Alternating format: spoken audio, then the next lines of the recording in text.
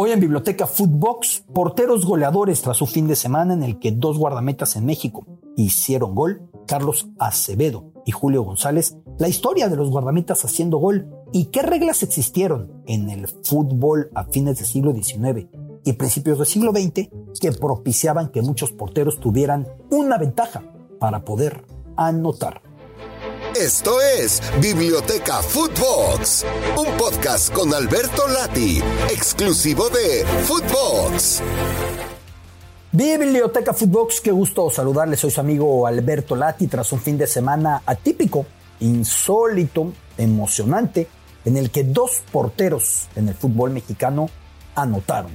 Carlos Acevedo para Santos Laguna, Julio González para el conjunto de los Pumas. Dos goles en extremo, dos goles de último instante, dos goles salvadores, dos goles que remiten al que puede ser el gol más emocionante en la historia de las liguillas del fútbol mexicano. Y vea usted que no importa los colores, aquello de Moy Muñoz fue tremendo contra Cruz Azul, pero lo mismo pensar en Toño Rodríguez para Chivas, aquel gol que hiciera hace unos 3 años, o el Conejo Pérez, que fue goleador varias veces con la selección, pero también con el Pachuca, y en esa lista que aparece por ahí Félix Madrigal y Evaristo Murillo, mucho tiempo atrás, guardametas goleadores. Y entonces también podemos ir a ver en el listado una predisposición muy alta de latinoamericanos. Rogerio Ceni, según algunas cifras, encabeza el listado de porteros goleadores con más de 130. José Luis Chilabert, maravilloso cobrador de tiros libres, vendría después el paraguayo. Jorge Campos, el carismático, el entrañable, el muy querido, el ídolo a nivel mundial, también anotó unas 50 veces. Lo de Campos además es muy especial porque es el único de los que aparece en el listado que alternaba la posición de la portería con la del ataque. Jorge tenía unas facetas distintas, no era solamente ir a cobrar tiros libres o penales. Y ya luego vienen futbolistas como René Higuita con su loquera, con su escorpión, que hizo unos 40 goles, o aparece por ahí Dimitar Ivankov, aquel búlgaro que fue multigoleador también con el Levski de Sofía. Listado de porteros goleadores que hoy tiene ya también incluidos a Acevedo y a Julio González. Pero hay un dato muy importante de compartir aquí en esta Biblioteca Footbox, en este podcast, que hubo una norma en el contexto del balompié que daba ciertas prerrogativas, ciertas ventajas al portero para poder anotar. ¿A qué regla me refiero? Me refiero a que hasta 1912, cuando el reglamento fue cambiado, desde principios del siglo XX hasta 1912, una regulación en el fútbol permitía que el portero, permitía que el guardameta tomara el balón con las manos y corriera con él cual corredor de fútbol americano hasta el medio campo, ahí lo soltara y entonces ya podía irse corriendo pateándolo. ¿Qué permitía esto? Pues que tomaran mucho vuelo, que se fueran hacia el frente los guardametas con el balón en las manos bien sostenido, llegando al balón con el acarreo lo soltaban y se seguían corriendo o bien tiraban desde ahí. Por ese motivo, en 1910 hubo un partido en el fútbol escocés entre los clubes Motherwell y el Third Lanark en el que los dos guardametas anotaron. Así de común era.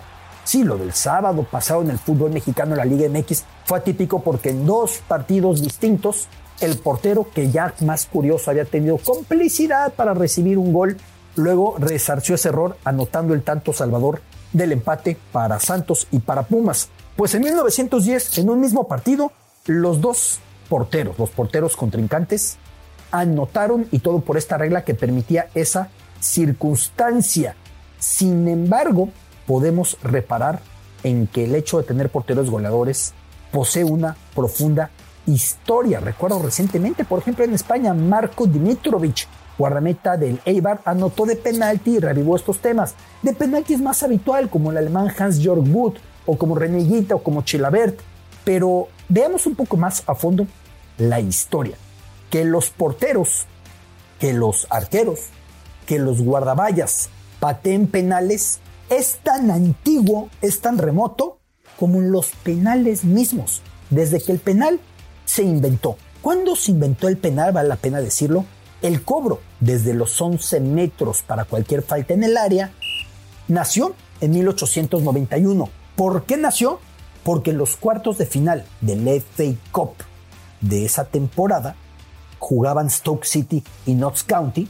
Un futbolista evitó un tanto metiendo la mano cuando el balón ya iba para adentro, estilo Luis Suárez en la Copa del Mundo de Sudáfrica 2010, cuando luego a Samoa Gyan en aquel trepidante Uruguay-Ghana, estilo Luis Suárez cometió la mano. De esa manera fue. Cuando vino el tiro libre en aquel partido de 1891, que era desde la línea de meta, se puso la barrera completa en la línea de gol y el disparo no entró, porque era una auténtica melee, y en esa red de piernas, de troncos, de personas todas apiñadas, cual melee de fútbol americano, de rugby, el balón no entró. Entonces ahí se modificó la regla, porque dijeron, a ver, si alguien mete una mano de ese tipo que impide un gol, no se está otorgando al equipo que recibió la infracción la ventaja necesaria. Y entonces en 1891 se inventaba el tiro penal. Y desde que se inventó, surgió un personaje llamado Charlie Williams, quien jugaba para el Woolwich Arsenal. El Woolwich Arsenal, para el que no lo tenga claro, es el Arsenal actual. ¿Qué sucedió? Que era el equipo que representaba a las fábricas de armamento, de municiones, al sur de Inglaterra, y ahí se encontraba Woolwich Arsenal, una zona de corte muy militar. Ya lo he contado en otro podcast, Biblioteca Footbox, porque finalmente era el sur de la isla, era la entrada para posibles invasores por mar, y así los británicos se hacían fuertes en ese extremo sur de Inglaterra. Ahí se encontraba la fábrica Woolwich Arsenal, y para ese equipo de la fábrica de municiones y armamento jugaba el portero Charlie Williams. El Arsenal aún no se mudaba al norte de Londres, y Charlie Williams sería el primer futbolista del fútbol inglés que ejecutara un penal cuando recién se inventó, a raíz de aquel partido que refiero de cuartos de final de la FA Cup entre Stoke City y Notts County. Se inventaron los penales y Charlie Williams lo metió, y era un cobrador connotadísimo de penales. Se iba al ataque, disparaba, no había riesgo de contragolpe porque nunca falló ninguno. Él mismo, Charlie Williams, tiene otro muy curioso récord: el haber anotado por primera vez desde el saque de meta. Esto fue 9 años después de la invención del tiro penal. En 1900 ya no jugaba para el Woolwich Arsenal, sino que ahora era guardameta del Manchester City, y Charlie Williams le pegaba tan fuerte al balón que ejecutó un saque de meta y lo metió a la portería rival. Porteros, goleadores. Así que desde antes de que hubiera tiros penales, en los 1880 ya hubo varios porteros británicos, antepasados de nuestro adorado Jorge Campos, que festejaron goles en jugada. Charlie Williams lo hizo en tiros penales, Charlie Williams lo hizo desde el saque de meta, Charlie Williams lo hizo ejecutando disparos. Pero mucho antes, en los 1880, hubo futbolistas como Bill Rowley para el Stoke City, que hizo muchos goles, y más cuando la regla permitía que el portero saliera sosteniendo el balón como si fuera: ¿qué corredor quiere usted? Barry Sanders, ¿qué corredor quiere usted? El que indique se iba corriendo con el balón sostenido entre las manos, llegaba al medio campo, lo soltaba y se seguía corriendo. Y ese fue el caso de Bill Rowley para el Stoke, anotador de muchísimos goles. Sin embargo, muchísimo antes de que Rogerio Ceni o José Luis Chilabert anotaran tantos goles, existió un personaje en Sudamérica que también tuvo esa corriente: Eduardo Alterio, quien jugaba para el club Chacarita en Argentina. A Alterio se atribuyen muchos penales acertados, era un gran cobrador, pero también en 1929 algún penal fallado en tiempos del denominado amateurismo marrón en la Liga Argentina, el amateurismo disimulado, porque les pasaban una lanita, les pasaban dinero, pero todo de manera discreta para maquillar aquel profesionalismo. Así que Eduardo Alterio ya cobraría muchos penales en los años 20 y en los años 30. Algo curioso con el reglamento. Algo curioso que desde que el penalti existe, existieron porteros, grandes cobradores de penales. Pero a mí lo que más me intriga es cómo con las reglas también cambió el rol del portero, cuando ya fue limitado a utilizar la mano solamente en su área y ya no pudo salir corriendo con el balón en las manos como antes sí tenía la facultad, como antes sí tenía la ventaja, como antes sí tenía la prerrogativa de realizarlo. Un portero goleador siempre es un espectáculo sin igual. Un portero goleador implica que se ha descuidado la portería propia. Un portero goleador implica que ya todo está perdido y entonces se intenta hallar el milagro. Un portero goleador significa asumir el riesgo máximo y que el principal encargado de la defensa termine siendo el comisionado para el rescate, para el ataque. Un portero goleador levanta el estadio. Un portero goleador es contralógica. Solían decir en la Unión Soviética que el portero era el Badar. ¿A qué se referían con el Badar? Y así llamaban a Lev Yashin, la última defensa de la patria de una invasión fascista. Un término que se quedó impregnado en el inconsciente colectivo, en la ideología de la antigua URSS de la Segunda Guerra Mundial. Y cuando vino Lev Yashin decían, en el portero está la última defensa de la patria porque es el encargado. Pues esa solía ser la labor del portero, dar goles de manera metafórica al evitar los del rival, pero no anotar goles de manera concreta, de manera clara, de manera tangible, de manera salvadora para horadar la portería ajena.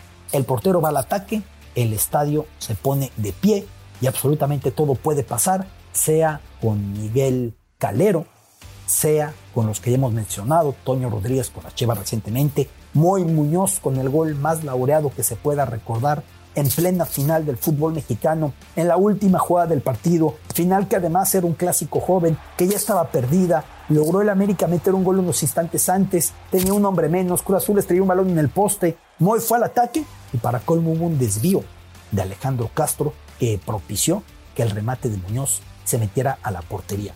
Lo de este fin de semana en México fue tan emocionante que en el mundo entero se habló.